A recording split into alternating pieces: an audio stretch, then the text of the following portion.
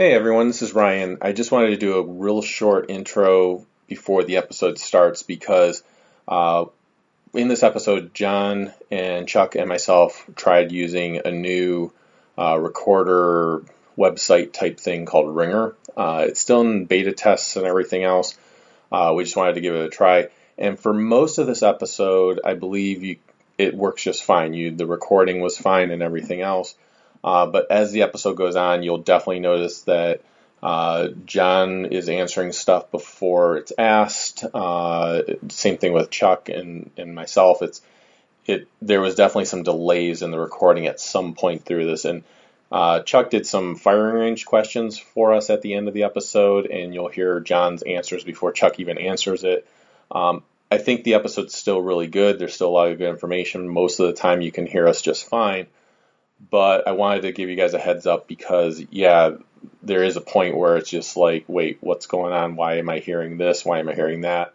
So hopefully you'll still be able to enjoy the episode. I still wanted to put it out there. There was just no way. Everything records on one stream, so there was no way for me to really rework the episode. So when I would record through Skype, I would a lot of times have multiple lines. I'd have one line that was me recorded, and the other line would be anyone else that was on the call. And a lot of times I could manipulate that if the timing was off or something like that. With this, it all came out in one line.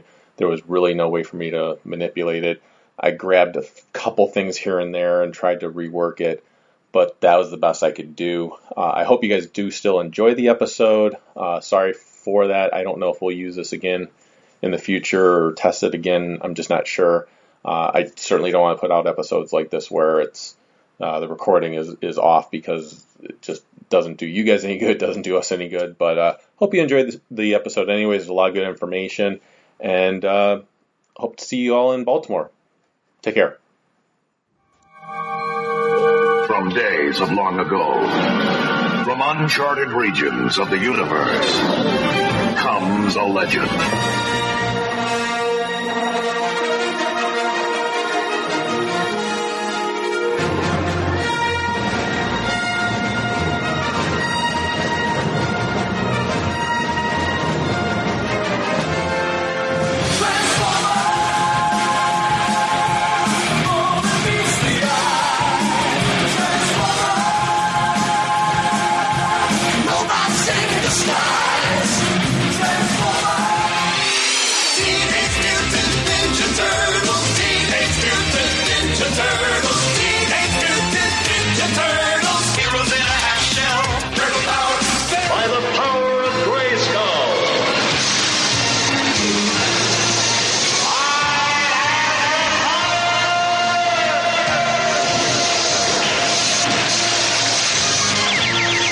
Became the mighty Battle Cat, and I became He-Man, the most powerful man in the universe.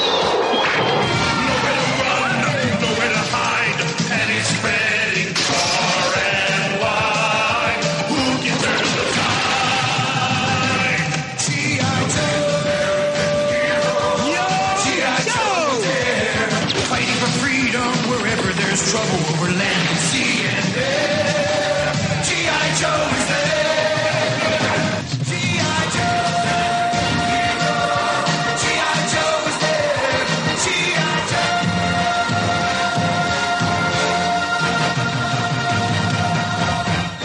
Welcome to Star Joe's Podcast, episode 212. Please sign my RHP. I'm your host, Ryan. And I'm Chuck. And I'm John. Welcome back, everyone. I love not telling you guys the titles of these episodes. For those that don't know, you need to go back in the Star Joe's history to find out what RHP stands for. But it's a long history with this show, and it came from What's on Joe Mind when we had those guys on. So I thought it'd be appropriate for the topic of this episode.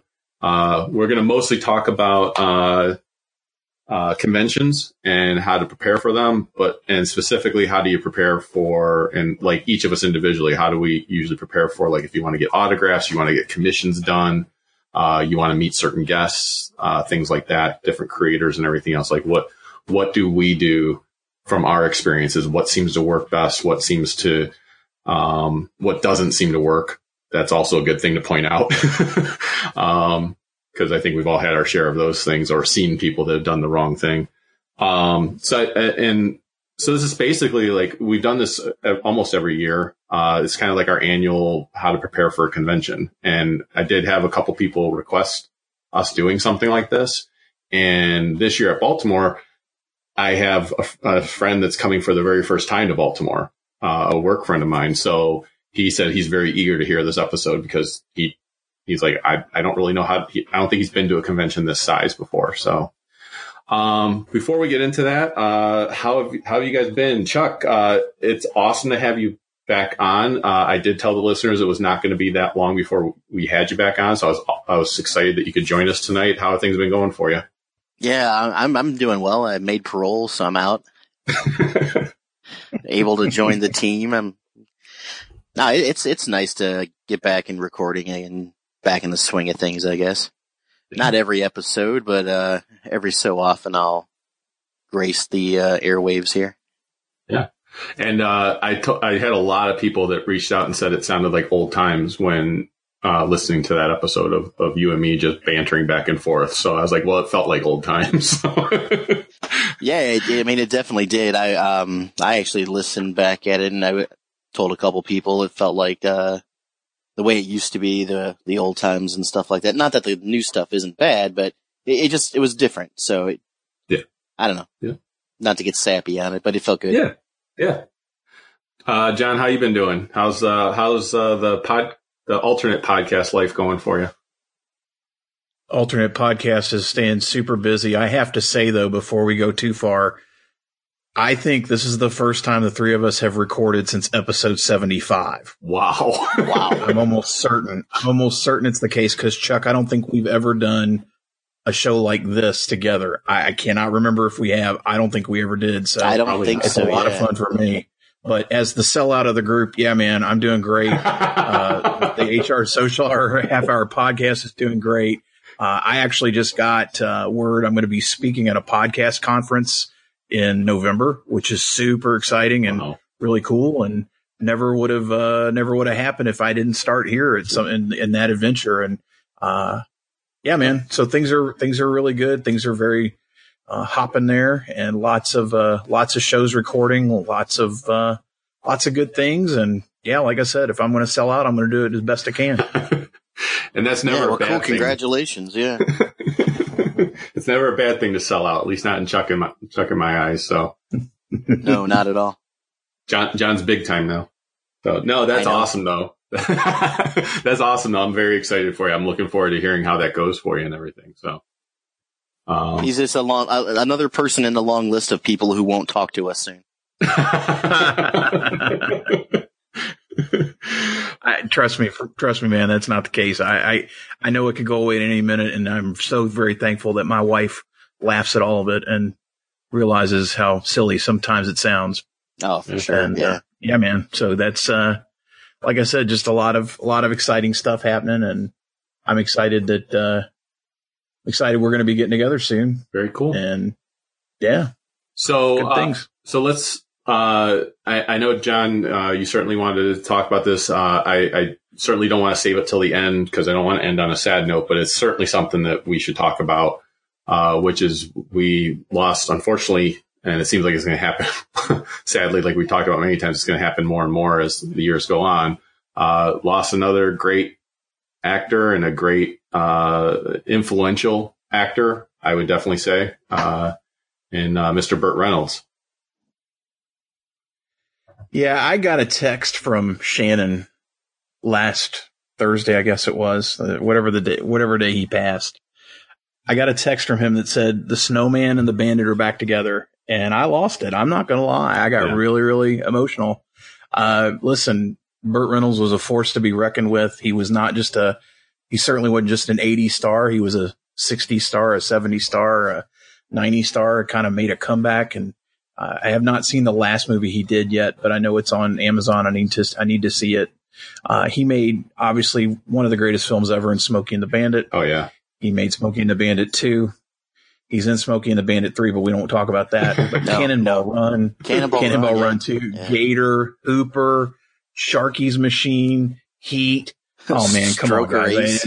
Stroker Ace. Yeah, I mean that yeah. was in my top 5 of that year. Yeah. The Longest Yard. Yeah. He was extremely influential, and from all things that I've ever heard, especially some of the stories that Shannon has, knowing, because he knew Jerry Reed, he had some Burt Reynolds stories, and he just sounded like a hell of a guy. And I, for one, was very, very upset, and I'm going to miss him. And yeah, it's like you said, it's certainly not the end of this, but it was one that I wanted to mention, even though he's not necessarily Star Joe's related. He certainly was in a lot of stuff that, particularly in the 80s, that we know and love, or even the late 70s, like Smokey. Yeah. And yeah, man, just wish him Godspeed. And I'm trying to remember, was he in didn't he also appear in the remake of The Longest Yard? Like He did. Yeah. Yeah, okay. Yeah. Okay, I thought so. Yeah, because I actually just heard a podcast with the guy who directed the remake, and they were talking about, this was right after he died, and they were talking about, I guess at some point he gets sacked by Brian Bosworth. Yes. And they kept telling him, they said, hey, you got to let your stunt double do, you got to let your stunt double. And he told that director, he's like, no, man, I need to do this. I got it. You got to let me do this. And he did it. And he said, so Bosworth tackled him. And after it was over, he went over and he said Bosworth backed off a little bit, but Burt Reynolds looked at him and he goes, you just added 10 years to my life. Oh, that's awesome. So Nice. yeah. So anyway, it was pretty damn cool. Yeah, he was definitely one of those ones, while I didn't have as much of an emotional reaction as you did, John, but I expected that, for you, for sure. He was definitely one that when I heard that he had passed, it kind of was like a gut punch, because I was like, wow, was not ready or expecting that. Like, cause you often hear like, oh, this actor is not doing well. This one's sick or something like that. But with him, I didn't know anything that was going on with him. And then all of a sudden just to hear that, I was like, wow, I really wasn't ready to hear that. So, well, it also goes back to what we've always talked about. And that is, if you get the chance to meet people, go meet them. He actually did one convention last year. yeah. Unfortunately it was in PA. It was a little too far away, but I was like, oh man, that would have been my shot. And of course it wasn't necessarily realistic, but if it is realistic, if it is close, if it is affordable, Yeah. go do it. Yeah. So you did. And I will say with Baltimore coming up, I actually looked at the media guest list just for the heck of it. And I didn't realize Aaron Gray is going to be there. And I grew up with Buck Rogers and I grew up with Silver Spoons, and I was just like, and I looked and the prices for her are not bad. It's like $40 for an autograph, $100 if you want an autograph and a photo. I was like, I don't know. I might have to think about that one. So Yeah, it's not bad. $40. yeah, get her to sign something. And Yeah, I was, But, when I heard about Burt Reynolds, I was a little sad too. Not, too terribly emotional, but like you said, it was like a gut punch. Like, oh man, not the Bandit, right. not the Bandit. Yeah. But yeah. And then, I guess they're doing like a documentary on his life or something. Oh, that's awesome. We'll get to see that. But yeah, I was in the mood after he passed away, after I heard about it. I was like, man, I gotta watch Smokey and the Bandit again, because it's such a great movie. Nice. It's going to be unfortunately this show will come out afterwards, but we will have done another Weepy Joe Cinema live tweeting of that. Me and Brian Shearer and hopefully Shannon and probably some other people that are listening now. We've put it out there that we're going to be doing that. It's always fun. This one's going to be, it'll be fun and a little bittersweet, but Yeah. like I said, he was the man. Oh yeah. You gotta get Brian to draw you, Burt Reynolds as the Bandit with the Trans Am sketch. That would be awesome. I gotta get Shannon to do that. Yeah. Either one of them. Like maybe, because I've always toyed with this second sketchbook idea, and it would just be stuff that I know people are super into. And that's one of those. It's definitely on the list of things I've thought about. It's a good idea for a sketchbook. I like that. Just totally random stuff. Yeah. So that leads into our main topic, which is talking about preparing for conventions, preparing for getting commissions, getting sketches, getting autographs, meeting guests, meeting creators, things like that. We do have Baltimore coming up, and I know both of you have been to Baltimore quite a few times, myself and included. And I guess kicking things off when it comes to that, like, how do you guys prepare for the guest list? Like when do you start looking at the guest list for a convention? How often do you check back? Like, how do you start preparing with that guest list for you personally? First of all, just save money. But no, when the convention's announced and they do like a guest list, you check it, you know, as soon as it comes out, because a lot of us are we like the Facebook page of the convention or something like that, or we'll see some of our friends tweet about it, or artists that we know who are going there, we're friends with, they'll put it on Facebook or tweet about it. And we'll come across the guest list. We'll check it initially, and then we'll check it periodically, like once or twice a month leading up to the convention. And then the week of the convention, you're checking it almost every other day just to see if some people are added or some people dropped out. Because some people, because of other commitments or health issues or, you know, whatever have you, personal illness, they'll bow out, and you just adjust accordingly. Yeah. John, how do you typically, when it comes to the guest list, how do you usually tackle that yourself? I've really changed over the years. I used to be like that, and I would look as soon as it was announced and then all the time.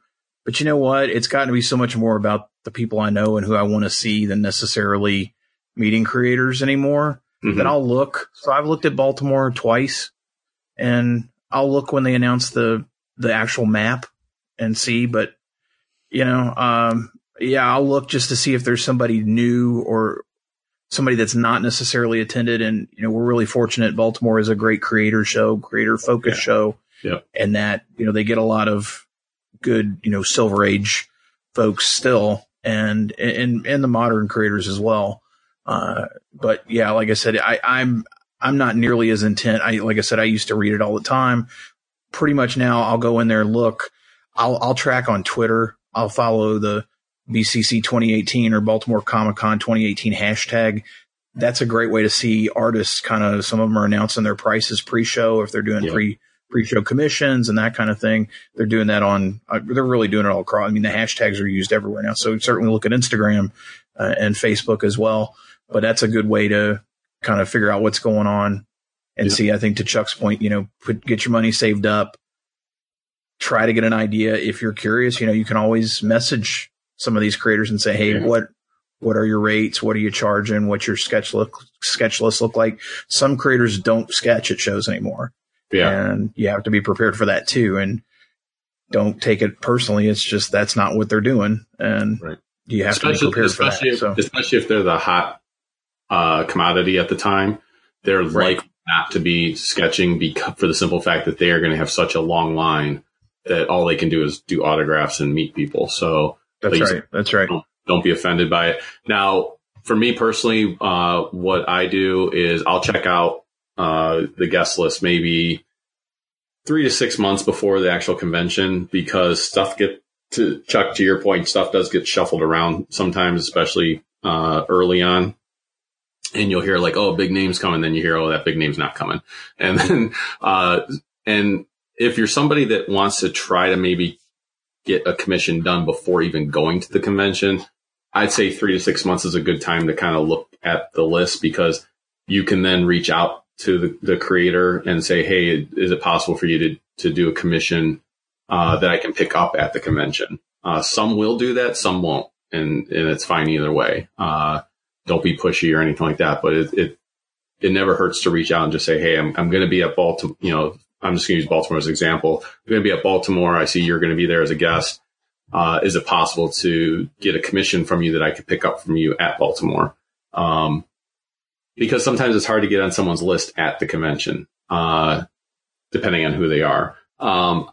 Now is about the time when I really look at the guest list. We're about 2 weeks out from the convention, because most of the people that have committed and dropped out, that the coming and going has kind of happened for the most part. So now's when I really take a good look at it and go, okay, who do I want to meet? What creators do I want to meet? What do I want to bring with me to get signed? And we'll get into a little bit of that later. And then I always look 1 or 2 days before I'm actually leaving, for the convention, because there is going to be last minute dropouts. And, you don't want to bring something. I've had this happen enough times with me where I brought something with me because I thought a creator was going to be there and found out that he dropped out like 3 or 4 days before the convention, or she. So that's kind of the rule I follow now, just from trial and error of previous years.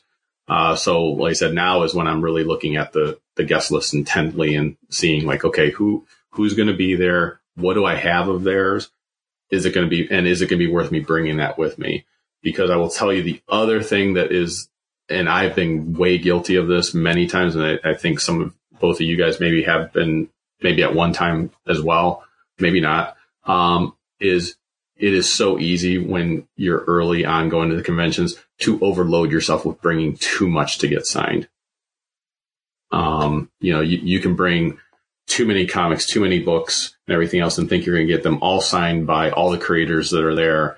And you don't have that kind of time, especially if you do want to spend some time with friends, especially if you do want to do some bin diving and everything else. So every year I've limited myself even more and more to how much I bring with me. And I think this year I'll have probably the least amount that I'm bringing with me, to actually have signed, because I've had other things signed by a lot of these creators are going to be there. So there's like a handful of people that I still want to meet and get something signed by them. Yeah, I'll agree with that. Sometimes you bring too much and it's extra room in the car. Not to mention you're probably going down with a couple of friends and they have stuff, and then you're going to buy stuff there and you're going to take it back. And it's just a lot of extra unneeded room in the car. It's taking up valuable real estate. And not to your point, you do go there sometimes to get things signed, but do you go there too to have fun with friends? And like you said, you're going to look at other things or go to a panel or do some comic bin diving. So time, it does get away from you. You'll think like, oh man, the show opens up at 8 or 9 o'clock. And then by like 5 o'clock in the afternoon, you're like, where did the day go? You know? Yeah, for sure. Yeah. Especially that, Saturday can fly by like nobody's business. Yeah. And, now when it comes to that, like, John, I know you don't really get anything signed. I mean, I think you kind of been there, done that, type of thing at this point. Chuck, you sometimes get stuff signed, maybe not so much anymore, but I know in the past you have like, what things do you like getting signed now versus maybe a few years ago? Like what did you do a few years ago versus what you might do now as far as getting an autograph from someone? Like what types of things do you select to get signed? Yeah, pretty much before I was like anything I had by that person, I just wanted to get signed, but not like every issue of, Spider-Man, what I bring to Dan's slot or something like that. But you select certain issues that you liked or certain ones that were your favorite, or maybe you have a nice hardcover or, a nice trade and you get that signed and, 1 or 2 pieces, don't be there all day taking up the time, and it just helps out the other people in the line too, because you're only getting a limited number of things signed. Yeah. But I like my stuff personalized. Just little extras, to Chuck, best wishes, whatever. I don't know, that's just me. I like to keep it. I don't want to get rid of it. That's why I'm having them sign it. And I will say, and I think you've experienced this too, Chuck, like, if you get something personalized, the creator is more likely to appreciate that because they know it's for you then. And so I've actually experienced where sometimes they do a little extra because it's personalized, because they know it's for you. Yeah. They'll throw like a little saying or something in there, or they'll put a little head sketch of something in it for you because they're not going to flip it on eBay or something. But the only time I break the rule is like if Mark Waid's going to be at a show. I just tend to get almost everything I have signed by Mark Waid. And I've definitely changed. Like you said, Chuck, when I first started, I got, whoever was going to be there, I tried to find what comics I had of theirs. And I've really gotten away from having comics signed at this point. Like I don't even think I'm going to be bringing a comic to have signed. And I don't bring trades to get signed anymore. I did that for a little bit. I try to bring some nice hardcover that I have. So because I know I'm going to hold on to those longer, they keep their value longer. It shows the creator that I invested more money into them, because I actually have had creators say that, like, oh, you got the nice collection here. And I've had them do nice things because of that. Like I think I had Greg Pachtra, even though he's not an artist, he drew a Hulk inside my Planet Hulk hardcover. So that was a lot of fun. And but yeah, so I'll bring like a couple hardcovers. It's really nice when you have, especially if you have a hardcover collection where there's multiple creators that worked on it, because then you just have to bring one book with you. Yeah, that's nice. Yeah, you get them all to sign it. Yep. I still like getting single issues signed because I buy the little holders for the single issues, and sometimes I'll put them up on a wall and display them like that. But I still like single issue signed. Yeah. The one thing I love bringing with me to have signed, but it's a pain in the ass to carry, is I do like bringing my Marvel Covers Artist Edition, because there's so much room to get stuff signed in it. And there's usually at least one or two creators that are going to be there that have done work in it. But it is a pain in the ass to carry around all day. So I usually will bring that with me, go to that creator right away, get that signed, and then take it back to the hotel room, and I don't have to deal with it the whole rest of the convention. And I will say, to your point, when it comes to, like you said, you have holders for your comics for your display purposes.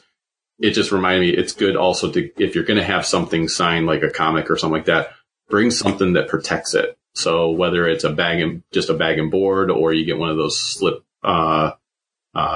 those, vinyl slip things that you can put them in just to keep them protected, because otherwise they're going to get banged up and beat up and everything else. Yeah. If you're not bringing your portfolio to put sketches in, or put like, prints or stuff in, definitely get the plastic lucite holders. Yeah. To protect everything. You don't want to, pay money for a print or something like that, or a sketch, and then have it, damaged and dinged up on the ride home or the convention walk back to the hotel room. Yeah, torn. Yeah. That'd be the worst. So you might have to spend, $5-10 to get it protected, but at least it'll be protected. It'll be nice. And we all know in this hobby, everybody likes to keep everything nice. Yes. And they have those guys at the conventions all the time that have the nice plastic, sleeves and everything else. So, don't feel like you have to bring them from home if you don't really want to lug them from home, or you don't have any. You can easily find them there, and they're, like you said, they're relatively inexpensive for what you're getting. So, but yeah, like you said, if you're getting a commission or something like that, or a comic signed or something, it's always good to put that in there. I've steered away. I know one thing I've steered away from at conventions, even though I love seeing them, I don't get prints anymore. Because I found I don't do anything what it with is. them. Sometimes I do. I don't know. I still have them in my portfolio. I'll pull it out every once in a while and look at a couple of them, but I'm very selective on it. It has to be something really nice that I like, or unusual character combination or something like that.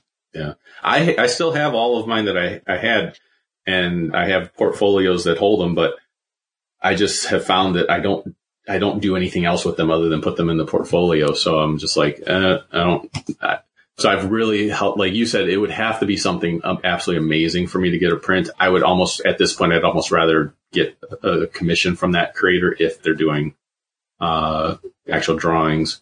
John, did you ever get prints, or do you still look at them, or what, where do you stand when it comes to that? I have 2 prints, and that's it. And it was because I could never afford original artwork from the creator. And it was part of an auction, and they were autographed. And I was like, no, I'm not a big print guy. I don't hang up. I mean, if I'm going to hang stuff up, I have the original pieces. And, but if that's your thing, it's great, because there's a lot of really, really nice prints out there. And like you said, to your point, carry the protectors or go buy them. They're inexpensive. I usually carry a couple, cause you just don't know. You might pick up a page or something, and it's good to have them to protect your investment. Absolutely. And I will say, and it's perfectly fine to buy these prints, but the ones that I do stay away from are the ones where it looks like it was manufactured and it didn't look like it was the actual creator that made it, where it looks like they just, those tower ones where they have hundreds of prints up on the wall. And I'm like, those all look like they were just created by some machine. You took somebody else's art and just like put some splashes on it. Stole it. Yeah. Yeah. I mean, they're really cool looking, but I'm like, yeah, I know you didn't draw that. So. Right. Yeah. So I usually stay away from those. I mean, I go look at them because they look cool, but I never bought one of those. The other thing I will say, that's really good to do, especially when it comes to meeting creators and, getting stuff signed by them or getting drawings from them and stuff like that, is rely on other people's experiences when it comes to the creators. Like if there's somebody there that has dealt with that creator before or has interacted with them before, because that can be invaluable. And I'm not talking about like what we've talked about on the show where it's like, oh, that guy was a jerk or this guy was nice. Now I'm not talking about that. I'm talking about like, I'll give you a good example is when Chuck and I went the one year to get something signed by Herb Trimpe. Everyone let us know that he is notoriously late coming to his table because we were standing there waiting and we were told he's not going to be here probably for another 2 hours. So you guys might as well just go ahead and go look at other stuff because he's always late. It's good to get advice like that, like, or, hey, that guy's line always gets really long. So you might want to hit him early. Or that guy doesn't, he spends a lot of time with each person. So you might want to hit him early because you're going to be waiting a while he interacts with each person. That's like, David Finch was like that. And I warned our buddy Sam about that. Like he talks to every single person. And if you want, and then he'll do a drawing for someone. And if you have 10 people in front of you that all want just a signature, his line will go pretty quick. But if you have 10 people in front of you and half of them want a drawing from him, you're going to be there for 2 hours because he doesn't draw fast and he will draw as people come up to his table. So I would say it's really good to get that type of experience from other people to know like what you're in for if you want to meet that particular creator. Yeah, I would say another thing to do is even before, like when you start off the day is, number one, have a comfortable pair of shoes. You're going to be doing a lot of walking. Oh yeah. Number two, before you even go to the convention, have something to eat.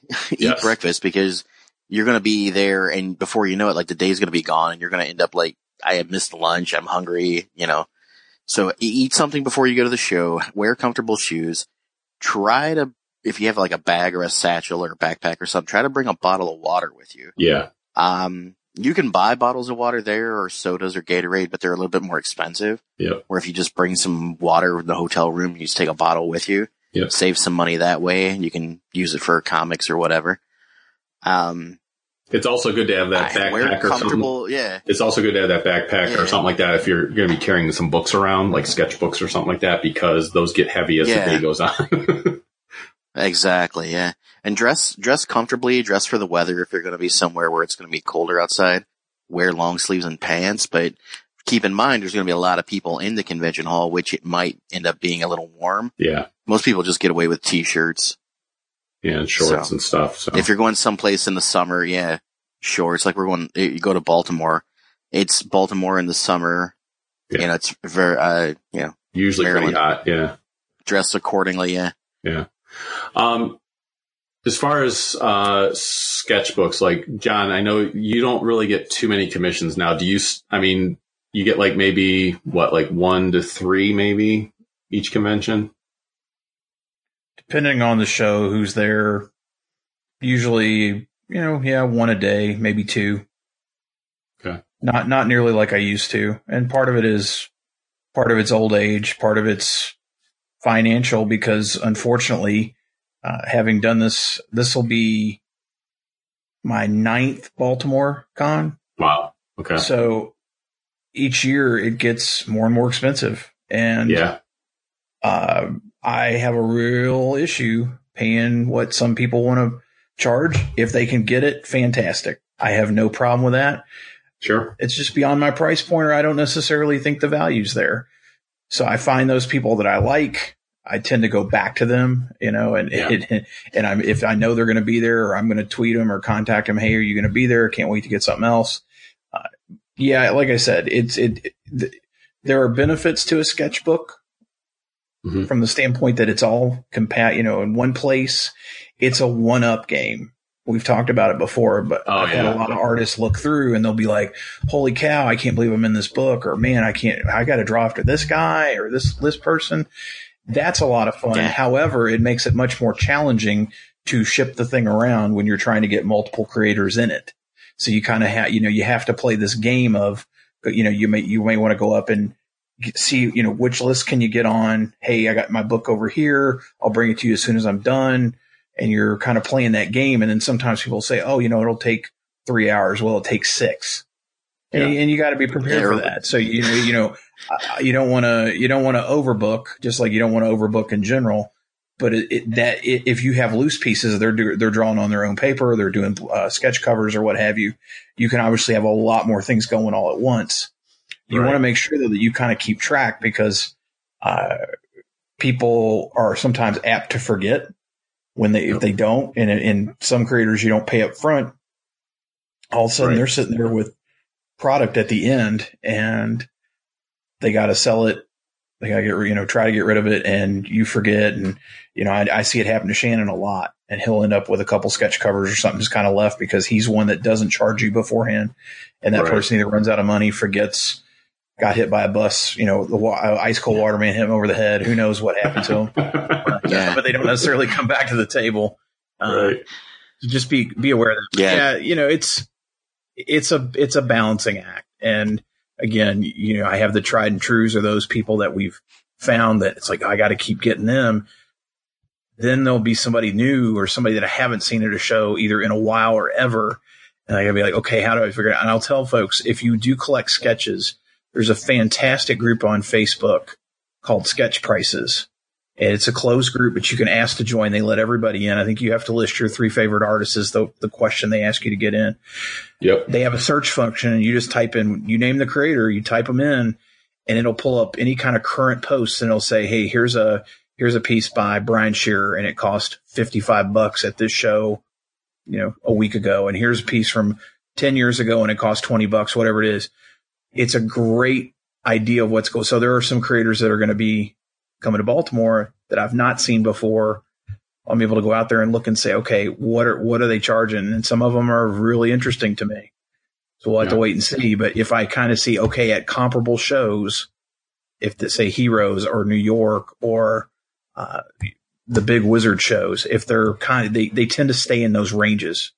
Now if it's a little local show, little house show, hotel show, sometimes they'll do stuff cheap because it's for fun, or if they're at San Diego signing at the DC booth and it's free. Well, I know that's not typically going to be the case for other people. Yeah. So do some homework. Go to Comic Art Fans, go to Deviant, but check out that sketch group page on Facebook. Has been a tremendous asset. I found it a couple years ago now. I think it's been a great tool. I know a lot of the guys that we run with are on there, use it, see it, and artists can post too. They just have to post their prices, which is a good thing. Yeah. And that's cool. Yeah, that's cool.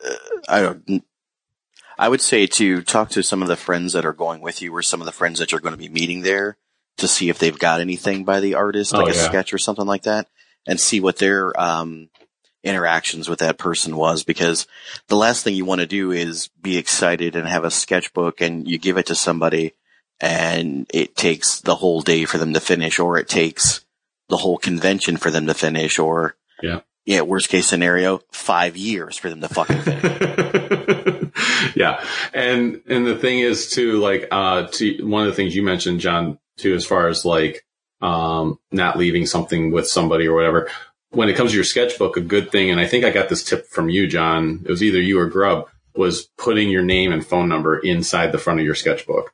Because some creators, when they're done, they'll actually call you and tell you, hey, your book's ready. You can come pick it up. And, that's always a nice thing, because then you're not having to go back multiple times to check and feel, and cause sometimes I don't know about you guys, I'll feel like I'm bothering them, even though I'm being very polite about it. Cause I'll ask them like, so when should I come back and check and stuff like that? And they'll usually tell me, oh, like, give me a few hours. And I'm like, okay. And I come back a few hours and they haven't gotten to mine yet, or they're just in the middle of it or something like that. But the other thing too is, especially if they're in the middle of working on mine, the thing that I will do, and this is important, whether you're getting an autograph, you're getting a commission or anything like that, is talk to the creator. Like, don't just go, here's my money, here's what I want, and everything, and then go, okay, thank you, and walk away. I mean, definitely say thank you, but take some time to talk to them. I mean, that's one of the fun things for me, is getting to actually talk to some of these creators. And some of them you don't really get much time, because again, they might be the hot commodity. They're they're just trying to churn people through as fast as they can.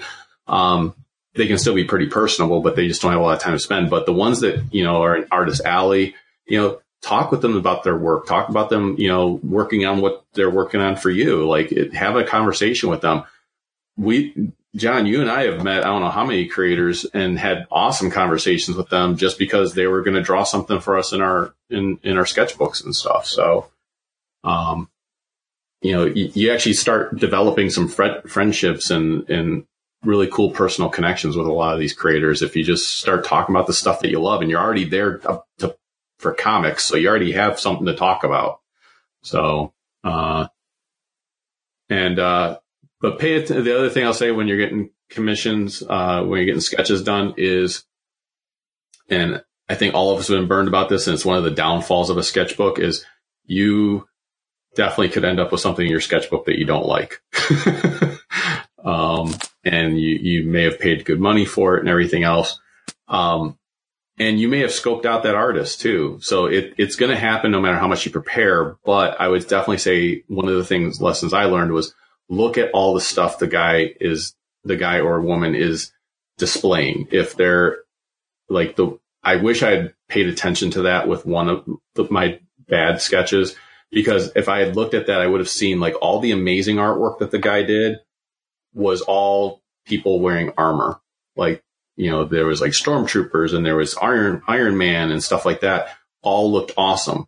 If I had looked at the pieces where it was just a person and a person's face, I would have seen that it's not quite what I would have liked. And I ended up asking for a drawing of Luke Skywalker, and it didn't come out the way I wanted it at all. I didn't think it was a good drawing by the end at all. I was very nice to the creator. I thanked him for it and everything else, but I walked away going, wow, this does not look good. So you got to be careful with the creators too, as far as like, look to see what they seem to be good at. That can go a long way in you picking the right thing, because you might like their work, but you want to make sure that what you're asking them to draw is something that they're actually capable or good at drawing. John, I know you've had a couple bad experiences with pieces in your sketchbook. Well, I've had two, and interestingly enough, one of them was with a creator that is award-winning and did an amazing piece for me, and the second one was garbage.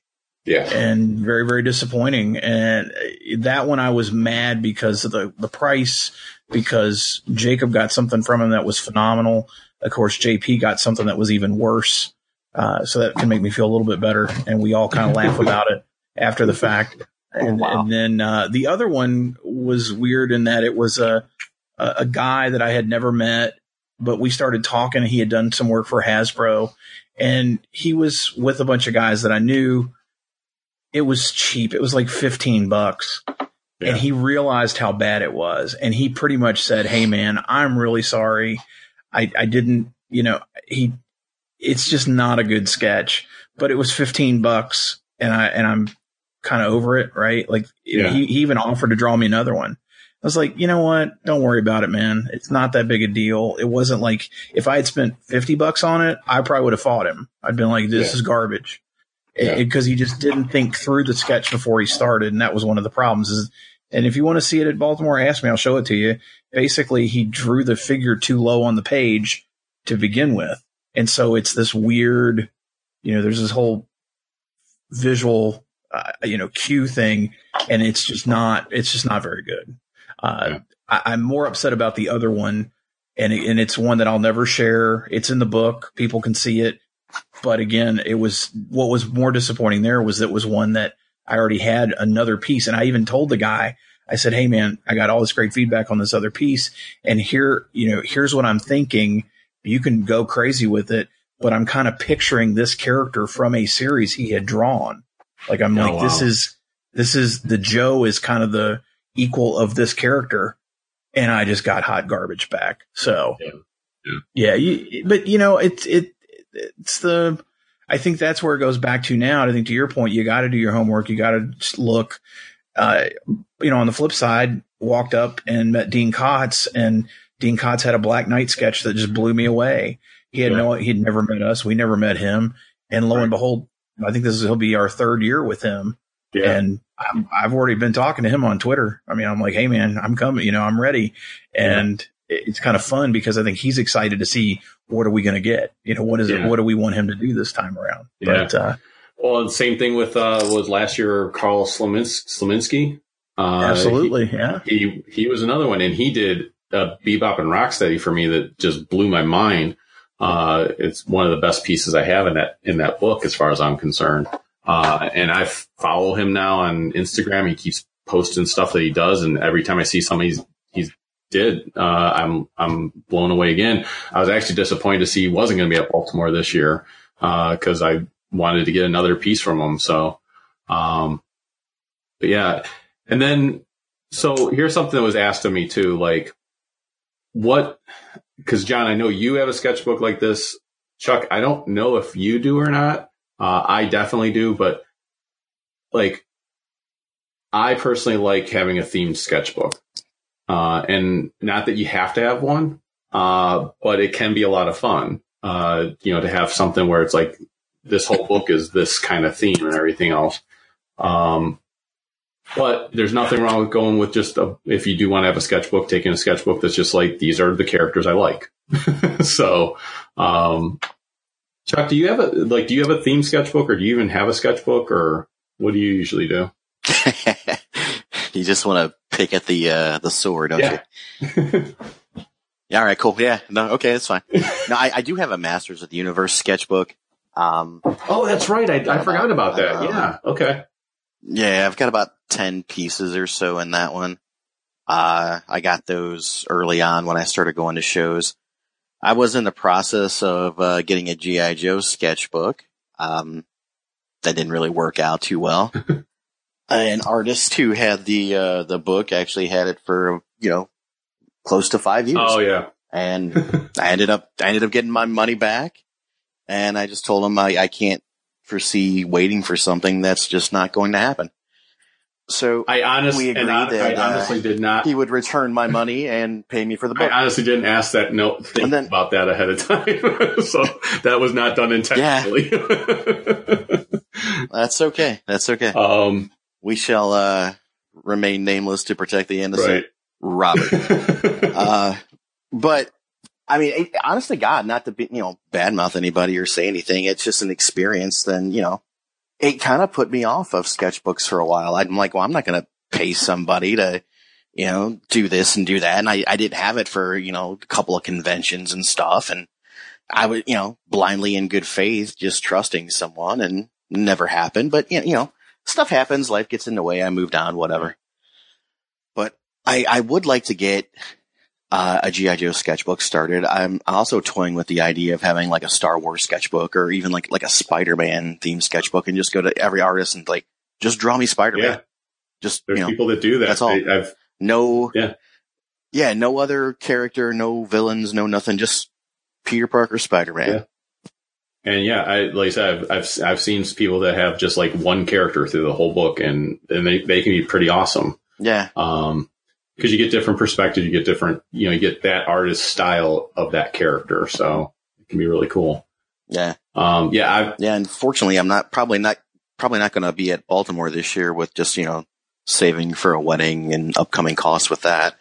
But I might get a sketchbook together, and I might, you know, let you guys take it down and start the G.I. Joe sketchbook that way. Yeah. We will definitely miss you. So, it stinks, but I totally understand. You know, that. Yeah. Call me. Right. But yeah, like basically I call my Star Joe's sketchbook. It doesn't have Star Wars, but it's basically my 80s property sketchbook. I have a bunch of different 80s properties. I have a list, and we'll kind of talk about references in a little bit and everything. But I've got that. I have a Star Wars sketchbook, which I learned with that one to also, even though everyone kind of knows Star Wars, I realized, you know what, if I want characters that I want in it, then I need to make a list of characters that I would want for artists to choose from. And then the hot thing that I've been seeing people post pictures of, and it's gotten me excited, so I actually think I'm going to have a third sketchbook started, is video game characters. I've seen a lot of artists post on Instagram and Twitter and stuff like that. Like they'll draw Samus Aran from Metroid or Super Mario or Zelda or Link or anything like that. And I'm like, wow, I love all those characters. And I'm like, that'd be cool to have a video game sketchbook of the characters I like from various video games, whether it be from back in the day of Nintendo to modern day video games and stuff like that. There's a whole slew of characters. So I think I might actually have a sketchbook that's just going to be video game characters. So, and that can be a lot of fun. Yeah, you need to get somebody to draw. You need to get somebody to draw Mario, but draw him pixelated. Yeah, nice. That would be awesome. But yeah, I started looking through a whole bunch of characters, video game characters. I'm like, oh my God, I could get Mega Man. I can get Nathan Drake from Uncharted. I can get Lara Croft. You know, it's just like all these characters that I also have loved. That's a completely different genre. And not that there's anything wrong with having artists just draw superheroes, because, you know, a lot of them love superheroes. It's a lot of superheroes look on them in the comics, but a lot of people ask for superheroes to be drawn. So it's always cool when you can bring something unique, something a little different for the artist to draw that they get excited about. Because a lot of times if they're excited about drawing something, you're going to get really cool people. It'll end up good. Yeah. That's like, I've seen people with horror movie themed sketchbooks. That'd be cool. Well, that's like that like Carl, Jason, Freddy, Mike Myers. That Carl Slominski I mentioned earlier. He looked at my list and he's like, would you care if I drew Bebop and Rocksteady? And I was like, no, go for it. And his wife, I believe it was his wife, the next morning told me, she's like, I swung by his table just to say hi. And she's like, oh my God, he didn't even come with me to get breakfast. He asked me to get breakfast for him because he could not wait to get started on drawing Bebop and Rocksteady. Like he was that excited about it. And like I said, I got an awesome piece out of it because of it. So yeah, I personally like having a list of characters that I let the artist pick which character they'd like to draw. And they always have fun looking at my list of characters. And then I always have references. And I think that's a good thing to talk about too, is have some references for the artist if you want a specific character drawn. Like Chuck, you were mentioning Spider-Man. You probably don't need to provide references for Spider-Man. But yeah, a lot of people now with the cell phones and stuff like that, with smartphones, they just use those and they pull them up themselves for references. The only thing, because they can get a couple of different views of the character in different poses and see things. But if you have a specific design in mind, like you wanted like, I don't know, Ben Reilly Spider-Man, or you wanted, Superman drawn by one person to kind of look like this version of Superman, you provide that reference. And then John, like you have your G.I. Joe sketchbook, like G.I. Joe, as much as everyone knows G.I. Joe, has heard of G.I. Joe, not everyone's going to know the characters that you want drawn. So I know that you're big on making sure you have references for the artists. I figure cell phone coverage in conventions is spotty a lot of the time. Yeah. And I carry it because somebody else taught me, Shane Simic, if you're listening, thank you. That was one of the coolest things he ever did was teach me to carry really, really clear reference material. And to your point, there's 50 versions of Spider-Man or 100 versions of Spider-Man. There's 10 versions of Snake Eyes. There's Storm Shadow in his G.I. Joe gear, his camo togs. And so you have to, if you have a specific idea in mind, you want to make sure that you've got something to show them. And I know that creators tend to really be appreciative of us as a group because we carry these books, these binders. Grub carries one, I carry one, you carry one. Yeah. I know other guys carry them, or they'll ask, hey, can I borrow, something from you? It's great. And I love the fact that, I've had multiple creators say, cannot believe you guys carry this stuff. And hey, you know what? If I want something and I know I want it, I'm going to give you as much leeway as I can as far as what you do with with it. But if I know I kind of have this design or this style in mind, I want you to have something to run with. Yeah. Well, and like you said, the creators have actually like recognized us as a group, because not only because we bring a lot of business to the good ones, but also because, like you said, they're like, we've heard it multiple times, like, oh my God, all you guys come to me with references and they love it. They absolutely love it. And let's face it, like my 80s sketchbook, when you look at the list of characters, there is no way in hell I expect any of those creators there to know half the characters I have on my list. I know them all. They're favorite characters of mine, but I've had artists look at the list and they end up knowing those characters once they look at the names and everything else, or once they look at the pictures. But I had a few different creators go, oh my God, this is an impressive list. And they're like, and you got references for every single one of these characters? I'm like, yeah. And they want to see them. Well, not to cut you off too, but as we get older every year, sometimes the artists are younger and they might not have been alive in the 80s, so they might not be too familiar with it. So providing a reference point is beneficial in that way as well. Absolutely. That's an excellent point.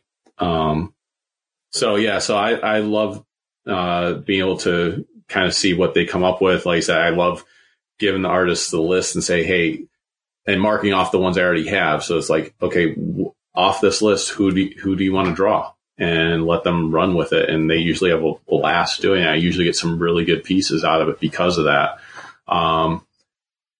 And yeah, like to your point earlier, John, that you're going to get a dud sometimes, even from someone that did something really good for you. Like I had a guy do an amazing Kit Fisto for me, and I saw him last year, and I was like, hey, can you draw in this sketchbook an 80s character, and gave him the list, and he saw the list, but he asked, well, can I draw He-Man even though I don't see him on your list? And I was like, yeah, if you want to draw He-Man, go for it.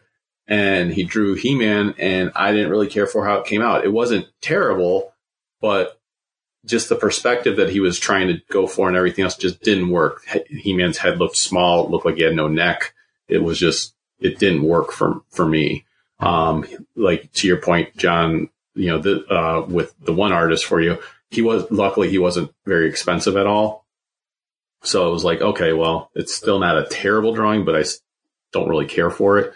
So it can be hit or miss even with the same artist, but yeah, definitely come with references. I even learned that lesson last year with, our buddy Greg. I gave him my Star Wars sketchbook and he goes, okay, who do you want me to draw? And I was like, well, do you know Ayla Sakura? And he was like, who?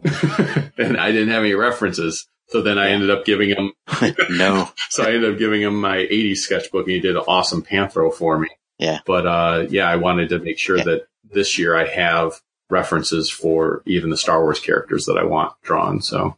Yeah, if you call out an obscure name like that, or someone from the expanded universe in Star Wars and they don't know who it is, pick somebody else. Just like, okay, you don't know that. Can you do that? Well, that's like, I actually had Brian Shearer say to me, he's like, okay, who is your favorite third tier Star Wars character? And so I told him Bosk, and he did an amazing Bosk piece for me. So, but he knew Star Wars, so he knew who it was I was referring to and everything. So, nice. Also, it's always good to, ask to take a look at people's tables just to kind of see what they have. Look to see if they have prices listed already. Feel free to ask people like, hey, this is what I'm looking for. What would the price be if it's not something that fits into their sign, if they have a sign up? Because I've had people that have like, they'll list what a price is for a character, and then I'm like, well, what, sometimes you can get them to draw two characters for 1.5 what one character would be, so there's things like that. And artists always appreciate you asking, what something would cost, and you're not insulting them if you're like, oh, well, sorry, I can't afford that right now, or okay, maybe I'll come back or something like that. Always be polite. Always ask. Ask if they're doing sketches. To your point, John, they're not always doing sketches. And ask if they have space on the list, because sometimes that plays a big factor. Like, to your point earlier, Chuck, you might get someone that, they're not going to get it done today, and maybe you need it done today, or maybe that, you know, they might ask you, well, are you going to be here tomorrow? Because maybe I can do it overnight. So realize what your time is, what their time is, and everything else when it comes to that. And it's always good to ask them when you can expect to come back. I always ask that, like, okay, I'm gonna leave the book here with you. When would you like me to come back to you? And I always let them know now, like, I've got my phone number in there if you just want to call me. So leave it up to them and everything. So as far as getting autographs, I know I've witnessed this a few times. How do you guys feel about telling a creator where to sign on something, whether it's not your RHP, but when it comes to the comic or the hardcover or the trade or something like that? How do you guys feel about, like, are you guys comfortable with saying to a creator, could you sign right here or something like that? I mean, I'm comfortable with it. I'm not like the guy who puts the cellophane wrapper on a comic and has a little square cut out and you have to sign here only. What I'll do is subliminally suggest a place. I'll be like, can you sign my trade or my hardcover? And I'll pull it open to the page where I want them to sign it. And anywhere on that page, I'm kind of okay with them signing it. That's what I do. You know, I don't want them obviously to sign the front of my hardcover, the front of my trade. So I'll open it up to the inside cover, or maybe there's like a front page and it has like a main character on it. I just want them to sign it right there. So whatever page I want them to sign it on, I just open the book up to that page and hand it to them like that. And to sign it. And some of them are really nice about it. And they're like, where would you like it signed? They'll ask you, where do you want me to sign it? I'm like, well, anywhere on this page is cool. They're like, well, I have a black pen or a silver pen or silver Sharpie. Like, what color do you want me to use? I'm like, it doesn't matter. Black's fine. Unless it's a black page, obviously. Then, like with a lot of Star Wars, and it's black space, they'll sign it in silver or gold or something. Make it pop a little bit. Did that to me. Did he really? I brought my artist edition Star Wars thing, and I did exactly what you said. Opened up to the page where it was a big blank page on the left-hand side. He signed it on the right page, right on top of the X-Wing. You can't even tell he signed it because it's a black Sharpie on black and white drawing, and I'm like, you can't even see it. So I've almost nice. What I've done before too is I've actually bought a book that the creator had and they're already pre-signed because the line was so long. He's talking to people getting sketches and stuff. So he has a handler. So I've bought the book from the handler already autographed by the creator. And when the creator's not so busy, I'll go back and just have him, hey, I bought this earlier. Can you just sign it to personalize me? It. Yeah. And a lot of times like, oh, you want another signature? Yeah. And they're like, yeah, sure. No problem. Like, thanks for buying it. I'm like, oh, thanks for signing it. Well, and that's a good point. Something I wanted to bring up too is, for people new to conventions is realize that retailers there are going to have plenty of books for especially the big name guests. They're going to have hardcovers and trades and comics and everything else for the people that they know are going to be at the convention. Like I know Scott Snyder and Greg Capullo are going to be at this year's Baltimore. You better believe there's going to be a whole bunch of Court of Owls stuff going to be there for you to buy. Some retailers are going to mark it up too. Yeah. Some won't. I was going to say there might be a little premium on it too, but some might sell it for just the regular price, but some might mark it up because they know they're probably going to sell it because the creators are there to have it signed, and they'll make little signs too. Scott Snyder books have them signed at the show. And sometimes because of that, I'll also look, because we all have phones and everything else. Sometimes I'll look up for, if a creator's there that I didn't realize was going to be there, because that'll happen because you're looking at this huge list of creators and you're like, you might miss somebody. If I see someone's there and I don't have anything by them and I'd really like to get something signed by them, I'll look on my phone real quick just to see what stuff have they done. And sometimes I'll go look for something that's a little bit more obscure for a couple reasons. Number one, the retailer probably didn't think about that particular one because it's obscure, so they didn't mark it up. And number two, it allows you to bring something a little bit more unique to that creator.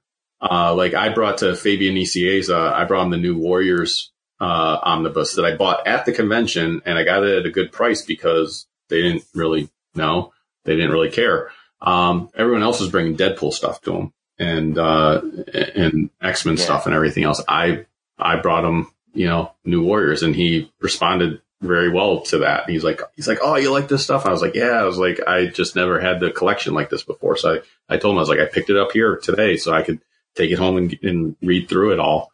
And he was excited to sign it. So. Yeah, I did that with Terry Moore. Everybody was bringing him Walking Dead stuff, and I gave him the Icons of Evil Beastman edition of the Masters of the Universe. And he's like, oh my God, I haven't seen one of these in years. And so he like stopped what he was doing. He started talking to me about it. We must have talked for about 20 minutes or so as he signs it and stuff. So that was nice. I got something unique to bring to Shannon this year, so. Yeah, security's going to want you to leave that in your pants. Yeah, and going back to the signature thing, like I always get like, I don't want to say annoyed or weirded out, but like, the guys that have it where it's like the cellophane and everything, and there's just that little square that's cut out. I'm like, the creator probably knows that you're looking to flip it. Like that would be my first instinct. Oh yeah, you're not looking to get the sign because you're a fan. You're looking to get the sign because you want it flipped, and this is the best spot to see the autograph and everything else. So, yeah, I kind of do what you do, Chuck, which is like I'll kind of say, hey, open it up to where I'd like them to sign, and then if they ask me, I'll kind of point, hey, anywhere over here would be great. So, I don't really dictate, but I've seen guys that are like, can you sign right here? I've seen the ones that, again, they're flipping it when they bring like a stack of 20 books and they're just having the artists, they're all the same book. The creators just signing it, and they're just taking it from one pile, putting it into the next pile, put one pile to the next pile. It's just like it's as if it's a machine. Yeah. Yeah. I think they're trying to finance their trip a lot doing that. So I mean, more power to them if they can. Although I love it when a creator tells them, no, I'm not going to sign these. I've seen creators that are just like, it's like I'll sign two. I've seen creators like, I'm here for the fans. I'm not here to fund your store or anything like that. Yeah, eBay. Yeah. So, what else do you guys think is good for? What about media guests? Like, I've only gone to talk to one media guest in the past, and that was because I was doing something for my wife, which was getting Sean Astin to sign a football helmet for Rudy. Guys, yeah. Well, I would think it's kind of like anything else. Just be nice, wait in line, make friends while you're in line with the person behind you or the person in front of you.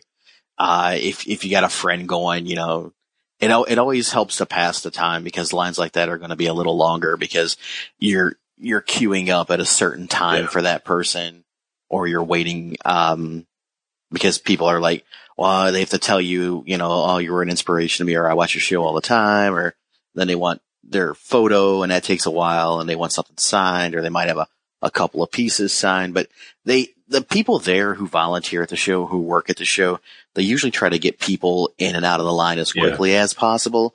But a lot of times they'll queue you up and they'll have you wait in the line, and the creator might not even be there. I mean, that happened to us last year when we were in line for Scotty Young, and it wasn't no fault of his. His airplane was delayed. It was, flight. Yeah. He couldn't help it. Now, when it comes to media guests, though, I don't think any of us really get excited about like, oh, I gotta meet that person. So my question to you guys is, would there be a media guest, like one that actually would come to a convention? Because like I could say all day long, I'd get super stoked about Harrison Ford, but Harrison Ford's never going to come to a convention. Don't say that. But don't say it. The 1 year Schwarzenegger. Whoever thought Arnold Schwarzenegger would be doing a convention, and he's doing Alamo City. That's very true. And he's doing a VIP ticket, which is $1,200. So, yeah, somebody's going to pay for it. Somebody's going to do it. Pass. Oh yeah. Yep. So if money was no object, what would there for you? And obviously there is. Are there celebrities that you would want to meet? The one I feel bad I missed out on. The 1 year I didn't go to Baltimore was Peter May, Chewbacca. I would have loved to get a picture of Chewbacca signed by him. He's not in the greatest health of all. And I mean, a lot of these actors who are in Star Wars now are getting up there in age and they're passing on. I mean, Carrie Fisher just passed away last year or the year before. I mean, Mark Hamill, obviously I'd love to have Mark Hamill sign something. That's Luke Skywalker to me. Harrison Ford, sure. I mean, pretty much anybody from Star Wars I would love to have. The only other people I could think of would be like, John Schneider or Tom Wopat, Bo and Luke Duke. I mean, just because I was a big fan of the show. How about the Hoff? I would, something like that, but I don't really, Alan Alda, maybe, Hawkeye. I don't know. I don't chase autographs or get starstruck too much, but if I saw those guys and I was going to a convention or if I knew they were going to be somewhere and it wasn't too far away and I knew, a couple other people were going, but they're probably not going to be all that much to have them sign something, I can't imagine them being any more than $50. Yeah.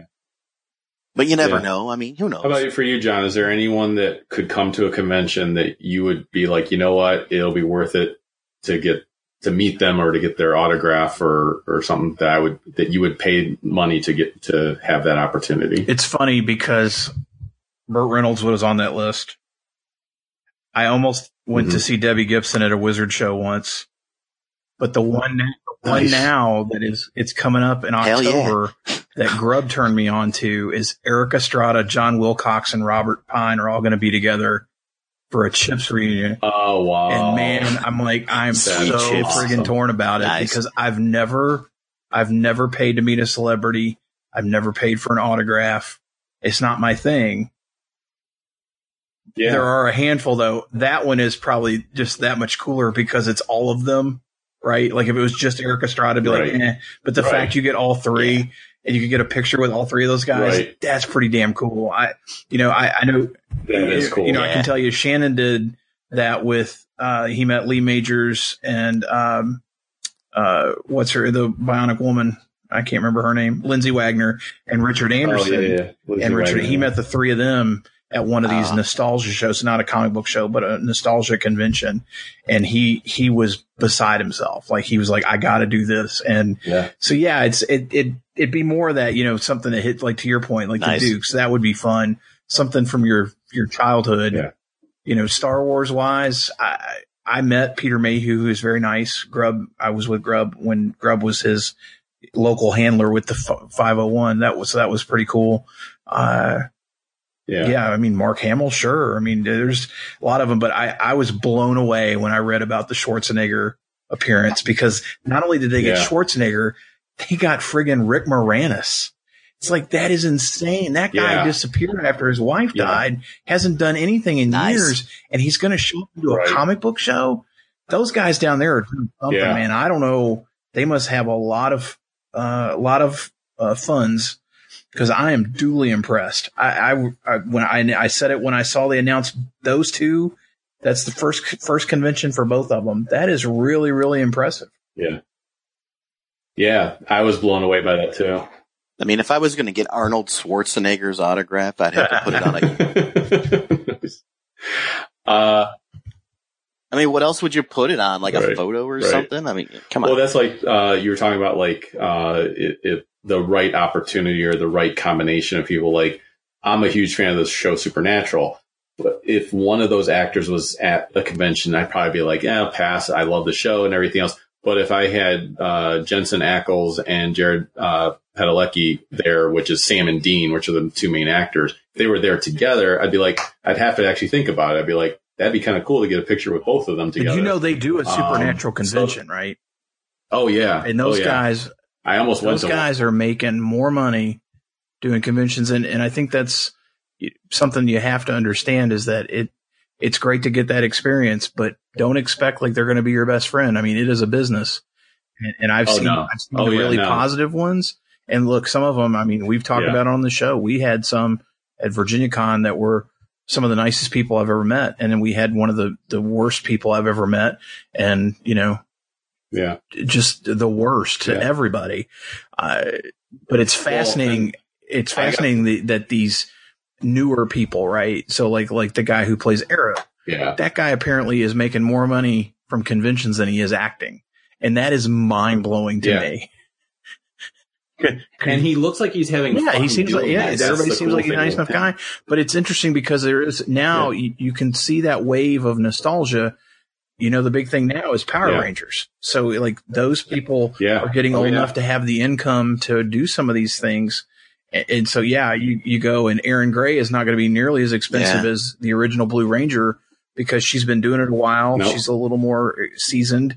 I personally would like, she's kind of on my list. I've thought about that because I've heard she's also Yeah, super, I thought super about nice. her too. Yeah. But, it's, it's just not been my thing. I've tried to keep away from it because I think I would really enjoy that if I started, right? Like you could just say, I'm going to go. Right. Oh, yeah, I'll tell you one of the other ones too is Barry Bostwick from when he did Megaforce. Okay. Shannon and I have talked about we would Nice. love to meet him at some point because he really seems to appreciate those fans a lot. Like, he really appreciates the people that are fans of that movie. So, Yeah. Yeah. Yeah. And watch for people too, like that, are getting up there in age. Like last year at Baltimore, we saw the wrestler Nikolai Volkov, and I mean, he's not around anymore. Yeah. He passed away. So you have to look out for things like that too. I mean, it can happen to anybody at any time, but I mean, the older you are, probably the chances. Well, and increase. I had a great experience meeting Sean Astin. I didn't expect him to be as nice as he was. He was very personable. He talked with me for a couple minutes, and it was a really good experience. And I really liked having the opportunity to meet him. And I knew a lot of movies he was in, so I was excited about that. And yeah, there's like you said, there's a short list. I'll tell you one that I would like to meet, and I am a fan of his stuff, but I'm more of a fan of what he does at conventions with pictures and everything else, is John Barrowman from Doctor Who and everything else. He will do anything with anyone in any photo. Like, you just tell him the idea you have that you want to do in a photo, and he is up for it. I have seen some of the most hilarious pictures that he does at conventions and stuff like that, because he just has a blast with it. And I've heard that's what Stephen Amell is like, which is the guy from Arrow. I heard he just has an absolute blast, and he'll do pretty much anything you want to do in a photo with him. So, the guys and women that embrace these conventions to do the pictures and the autographs, those are the ones I get excited about, possibly meeting. The ones where it's just like, to your point, Chuck, where it's just kind of, okay, let's move along and sign stuff and everything else. It's like, those don't interest me as much. But yeah, I mean, like you said, John, it's not my thing, to really do that. I know, our buddy Grubb, he does have his collection of autographs, and that's his thing. And it's awesome. Like, when I've looked through his collection of them, and they're amazing to go through. But yeah, I don't need another monkey on my back to start collecting something else. Yeah. Yep. That's true. Anything else you guys think is good advice as far as when it comes to commissions or meeting creators or autographs or anything or just in conventions in general? Bathe. Like, what's good for an audience to Deodorant. know? Yes. Fresh and clean is a wonderful thing. Yeah. You don't want to be that guy. Don't be the confunk. Yes. We can never stress that enough. I think we bring that up every time we do one of these shows, and it can never be stressed enough. Bring, have water. Yes. To Cash is Chuck's king. point earlier, wear comfortable shoes. Yeah. Don't get fashionable at this thing. Yep. And do your homework. You don't have to plan to the millisecond, but have some type of game plan. Remember that you're not the only one. And we talked about this with Kevin Eastman a couple years ago, and Eastman's line on Friday got long, and Saturday morning, they cut it off after 30 minutes, 40 minutes. You've got to be, if you want to meet somebody, if you figure out who's at the top of your list, go to them first and kind of check the boxes as you go. Yep. Because, and you're not the only one. Baltimore has 30,000 people. It's a good guess that, at least several hundred other people, if not more, want to meet that person too. So be prepared for that. Yep. Absolutely. Right. Like you said, John, have a game plan. You don't want to be in line waiting for an artist or creator to sign something for you while a panel is going on that you wanted to go to. So be cognizant of what's going on that you want to do at what time. So, I mean, everybody nowadays pretty much has a smartphone. Well, yeah, and a lot get of the time on your phone, and you can get on. the, you can convention have an app schedule on your phone and stuff like that. But it'll just give you make alerts. sure. It'll text you what's going on. Yeah, you use those tools. But have some type of plan but also go in knowing you may not meet 100% of your plan because things happen, or you may end up having some wacky experience that tops whatever was on your list. We kind of have, forgot about it, but you were talking about earlier about, waiting. Russ Heath passed away a few weeks ago, and I had the chance. I cannot stress enough how memorable my experience with him at Baltimore was. He was everything I needed and wanted him to be. And I will never forget the dirty joke he told me. I will never forget the stuff he said to me. It was just, I can't trade that time. I waited, an hour and a half. I mean, it was like a long, but he was telling stories and he was signing comics, and he just, he was a piece of work. But that's one of my top Baltimore experiences ever. I mean, it just, that hour and a half, I laughed and laughed and laughed and laughed some more, and I can't trade that. And I'm incredibly thankful I had that experience. And I've had. Also, another thing to bring with you is rechargeable battery for your cell phone, because you're going to be using your phone a lot, taking pictures, looking up things, calling your friends because you guys get separated, or texting people. It's always good to have a little external battery backup. And I will say, like, some of my best experiences, I've got to meet Tim Truman and got to talk with him for a while, and he had worked on some stuff for Star Wars and had an awesome conversation about his experience with that. There's going to be sometimes these older creators that no one's really talking to, and they are the best ones to be talking to. I didn't get to spend much time with them, but I was very grateful that I did go back multiple times and finally got Darwin Cook to sign my absolute hardcover for New Frontier, because sadly he passed away not too long after that. So again, it's one of those things, like, if you really, really want to meet somebody and they're high on your list, to John's point, get to them early, meet them, because you don't know if you're going to get another chance to do so. And if you, the one year we were going to go see Kubert, and he passed away right before the show. And if your goal is to go and hang out with friends, then that's awesome too. And make sure you do that. Make sure you're spending time. I mean, my experience at Baltimore is a combination of both. I love meeting the creators, but I wouldn't be going to Baltimore if it wasn't for all the friends that I've made there. So I can't stress this enough. If you are a listener of this show and you're going to be at Baltimore this year and you've never approached us or interacted with us before, please do so. Please come up to there's going to be other people there wearing Star Joe's shirts. You'll run into one of us at some point. Find Shannon Gallant and Brian Shearer's table. There's a bunch of us always around there. Introduce yourself. And if you want to hang out with us all weekend, that's cool too. I want to meet our listeners and I want to be able to hang out with you guys. I mean, everyone at that convention that we hang out with, for the most part, I've met because of doing this show. Like, all of it, like, John is my friend and probably a lifelong friend. And I would never know him if we hadn't done this show.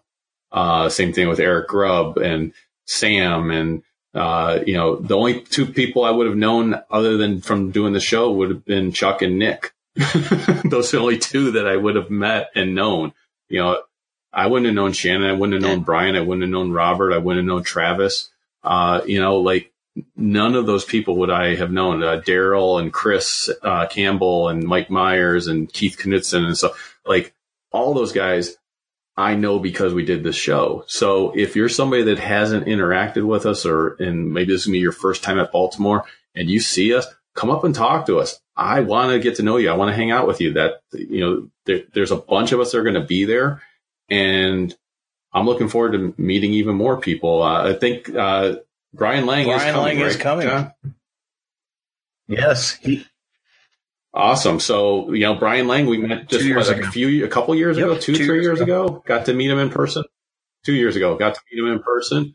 And he's an awesome guy. And I never had the chance to meet him before then. And I'm looking forward to hanging out with him again this year. So, Jason Prince is another one. I would have never, I know he won't be there this year, but I hung out with him several times. Andre, the infamous Andre, we've gotten to hang out with him quite a bit, and it's awesome to meet people. So I really hope that if you're listening to this podcast and you're going to be at Baltimore, even if you've never talked to us on Facebook or the old forums or anything like that, or on Twitter, come and talk to us this year. Come and hang out with us. I'm going to probably go off and meet some creators, but you can come with me and we'll talk all day long. I don't care. It's going to be a fun time. We are going to record an episode in Baltimore like we always do, and you're welcome to join for that as well. So, like I said, my friend Michael, he's going to come. He's someone I work with. He listens to the podcast. He's really been getting into comic books again, unfortunately because of me. I do that to a lot of people. That to a lot of people. Thank you. If you're one of those people that got into comic books again because of listening to the show, you're welcome. I know our buddy Sam's got that monkey on his back now because of the show. Yes. Send your email to Ryan at Star so it's going to be Michael's first year there. So I'm looking forward to him hanging out with and getting to meet everyone and know everyone. So. Right. Absolutely. Yeah, fresh meat. So like I said, I'm really looking forward to seeing everyone there. There's probably what, like a good 15 people almost every year that we know that we hang out with at some point or another over the weekend. Maybe more. I would say probably more. So, but yeah, it's a good time. But yeah, you guys, the other thing I wanted to mention too, it's just general, convention thing, but we haven't mentioned it at all. And I know we've mentioned it in past episodes, is be courteous to cosplayers too. They love getting their picture taken with you guys. But be respectful, be courteous, be polite. Don't be that guy. Ask them if it's okay to get a picture with them. What's that? Yeah. Oh yeah. We know that guy. We all know that guy. Just ask, hey, can I get a picture with you? And, like I said, be polite about it. So. Yeah. Get your picture with them, but don't ogle their boobs or ass that much. Looking at you, Nick. Looking at you. But have fun. Again, have a good time. Yeah. Do your bin diving if you want to do that. But that's the other thing, is every year I want to do some bin diving, and every year I never do, because that's the one thing that I just run out of time from doing because I'm having so much fun doing other things. But I've learned to accept that. Bring a list of stuff you're looking for. Like if you need a couple of extra issues to complete a run of something, definitely bring that list. Or a lot of people now, they have it on their phones with an app or something like that. So it's kind of made it a little bit easier, but definitely because it's so easy to go into the back issue bins and go, do I have this issue? We've all done it. We've all bought multiple issues of the same thing. Right. And you're like, God damn it. As usual, I will have prizes, to give out, when we do our recording. So we'll do, it didn't go so effectively last year because I didn't prepare as well as I could have been. But I will have a raffle with some goodies, and there's some really good goodies this year. So. Ooh, banana flavored Star Joe's condoms. Nice. How did you know? I saw the invoice. 200. It's hard to miss $250 worth of banana flavored Star Joe's condoms. Well, the episode does involve an RHP. So, so that's, everything I can think of. Is there anything else you guys wanted to mention? I think we already have. Kind of threw him for a loop there. Yeah. I'm good. It sounds like we covered pretty much everything. Just have fun with it, guys. I mean, a lot of times you're taking a little mini vacation or time off work to hang out with friends and do something that you really like and enjoy. Just have fun with it. So, Chuck, you said you had a little firing range for us to go over. Yeah, I was off today, so I knew we were going to record, so I put together a little quick firing range questions for you guys here. Some may be better than others. Some may stick around, like the hot debate of if Chewy is a sidekick or not, or blueberry or chocolate chip muffin. They might go down in history of those questions, or they might just get passed over and we never talk about them again. All right, so here we go. Speaking of football, college football or NFL, which one do you like better? For me, college football. Fair enough. I would say college football too. All right. The A-Team or Knight Rider? I gotta go Knight Rider. A-Team. That's a tough one though. I said A-Team. I gotta go A-Team. Yeah. You guys hate Kit. Okay. You guys hate Kit. What about you, John? Oh, I'm sorry. Bandit. I'm sorry. All right. The General Lee or Smokey and the Bandits Trans Am? I gotta go Bandit also. Going General Lee, and I hate you both. But I can certainly understand the appeal. Netflix. Trans Am. All right. Netflix or Hulu? Yeah, Netflix. Dunkin'. Yeah, I think I go Netflix too. I don't drink much coffee, so yeah, Starbucks. Dunkin'. Is too expensive. Dunkin' Donuts because I don't. I think Dunkin' too. I don't drink coffee. Yeah. Yeah. They do offer other items besides coffee, guys. I know you guys aren't big coffee drinkers. Coke Zero. Takes me to my next one, coffee or tea. If it's tea, it'd be sweet tea, iced sweet tea. I All right. I do love tea. Yeah. I do not like coffee, but I love tea, so I definitely go tea. Yeah. I love both, and it actually depends on my mood. I love both. I was going to say, I'll go Wendy's. Wendy's. I can't eat red meat anymore, so those are the two options. I know neither one of them are great. Those are the two options: just Burger King or McDonald's. I know. Yeah, even before. Well, if you yeah. Back then, it was White Castle. Before that time, when you were a younger man in your 20s. All right.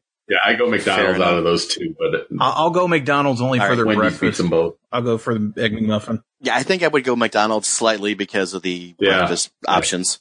Coke. Yeah, breakfast options, yeah. All right, Coke or Pepsi? Nice, Coke. I actually like both, but yeah, Coke's fine. Cake or donuts? I'll take a donut. I think I'm There was a long pause on the side. I don't know. Which one do I want? Yeah, I would say donuts too, yeah. Yeah, I'm with you on that. Boston. I love me a good Boston cream. So triple donut. Yeah, and a Cleveland Steamer. That's a little I got different. Bacon. Yeah, it's a different donut shop altogether. Bacon or sausage? Everything's better with bacon. Bacon. Yeah, trifecta. Exactly. Except cholesterol checks, they seem to be worse with bacon.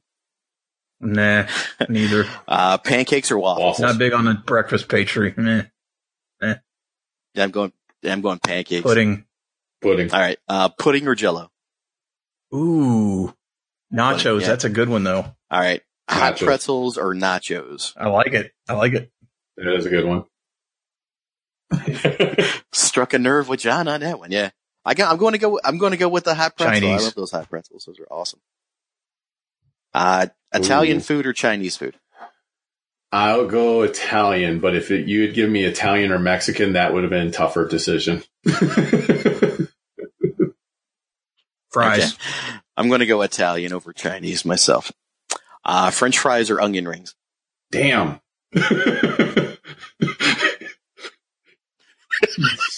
are the probing questions we I'm going ask. to go French fries, but man, I love me a good onion ring. Hot wings. I do too, but I'm going to go fries, yeah. Barbecue wings or hot wings? Barbecue. I think I'm going barbecue too, yeah. I'm getting a little older now. The hot kind of stays with me a little bit longer. I get the upset stomach at night. Friends. Get a little bit of the heartburn and stuff, so yeah. Friends or How I Met Your Mother? I'm going to go Friends, but I love both shows. Yes. I'm going to go Friends, but I love Barney. Ooh. Yes. Yeah, I'm going to go Tetris. All right. Tetris. Tetris or Pac-Man? I think I am too. I thought Pac-Man would have squeaked one of you guys out, but no. I'm going to go Tetris. I don't swim at all. All right. Swimming pool or Swimming pool. swim at the beach in the So I'll ocean? go to the beach so I can at least sit on the sand. I mean, I love going on the beach and the sand and everything, but if I'm going to go swimming, I'd rather just go in a pool. Dogs. Cats or dogs? That's not even a question for me. I'm not a fan of either. We have a cat. I would go dog we too, but I'm allergic coexist, to cats, so I'm a little biased. which I think most people do with cats. But yeah,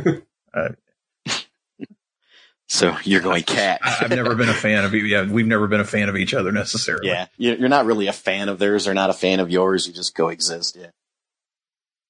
Marvel. Right. All right. You son of a Marvel bitch. Comics or DC? This came up once before, and I said I chose Marvel because they did better '80s property comics. Yeah, I'm I mean, going they had Marvel. GI Joe I'm for going crying out Marvel. loud, and they had robotics and Thundercats at Star. Yeah. I'm gonna go. Shit. I don't think. I think that's an Image comic. All right, show's over. Ryan's got to poop. That's Image. Yeah. I'm gonna go DC Boom. because my top two favorite characters are from DC. So I'll go DC. All right. That's kind of all I had right there, guys. Yeah. So there were some good ones in there. Stop and made you think a little bit. All right. There were some duds in there, but we don't there's some always decent ones. bat 1,000, so we're good. Right. They're not all gems. I think the coffee tea one would have been better if you guys would have actually drank coffee. But no, that's not going to happen. I tried it many times. It just doesn't work for me. Yeah, but no, So, anything else you guys wanted to that's okay. talk about? Or You can't be no. can't be right all the time. And you definitely are not right all the time. So I'm we're good. good. Yeah. Oh no kidding. No kidding. Yeah. Yeah. John, anything else you wanted to mention before we call it a night? Okay, cool. I did want to give one shout out. I mentioned it to the guys before we recorded. I did want to give just a nice shout out to Diana Davis, who is a huge G.I. Joe fan. She's a huge Duke fan, just because of being a good humanitarian. She found a cat hanging outside her house and everything that had mange. It was in bad shape. And she just wanted to make sure it got taken care of. So she started taking care of it, kept providing it some food and everything else, gave it a little place that it could sleep outside and everything, and arranged to go see a vet. And she reached out to people that she knew, just saying, hey, if, there's going to be some medical bills and stuff like that. And I also want to find this thing a good home and everything else. Well, it seems like no one, unfortunately, that lived close to her was able to take it. There's a lot of people that said, hey, if I lived closer, I definitely would take the cat. But it's on the road to recovery. It seems like it got the medical treatment it needs. It's looking better and better every day. She's been posting on Facebook, videos and pictures of it and everything. It seems like she has adopted it herself. And with her being a Duke fan, it has an appropriate name, which is Conrad Mauser. So I thought that was clever. But yeah. I just wanted to give her a shout out because I think it's awesome that she did this. That cat, it was a senior cat. Yeah, I agree. It's a senior cat, and it was in bad shape. It's finally going to have it's finally going to have the shape. home it deserves to have, that a pet deserves to have. So, and I'm going out on a limb and saying that she is a dog person. Oh yeah, because she's got she two does of have them. a bulldog. Yeah, so she's definitely a dog. Right. So, but now she may be a cat person. I don't know. But I think I'm going there's to even some allergies in the house for cats. So she's really going out of her way to take care of this thing. So yeah, for sure. Yeah, kudos. So, nice job. And Chuck, how can people find you? Where are you about? No, I am off the fucking grid, baby. No, I'm in a hole just due to, right. restraining orders and stuff.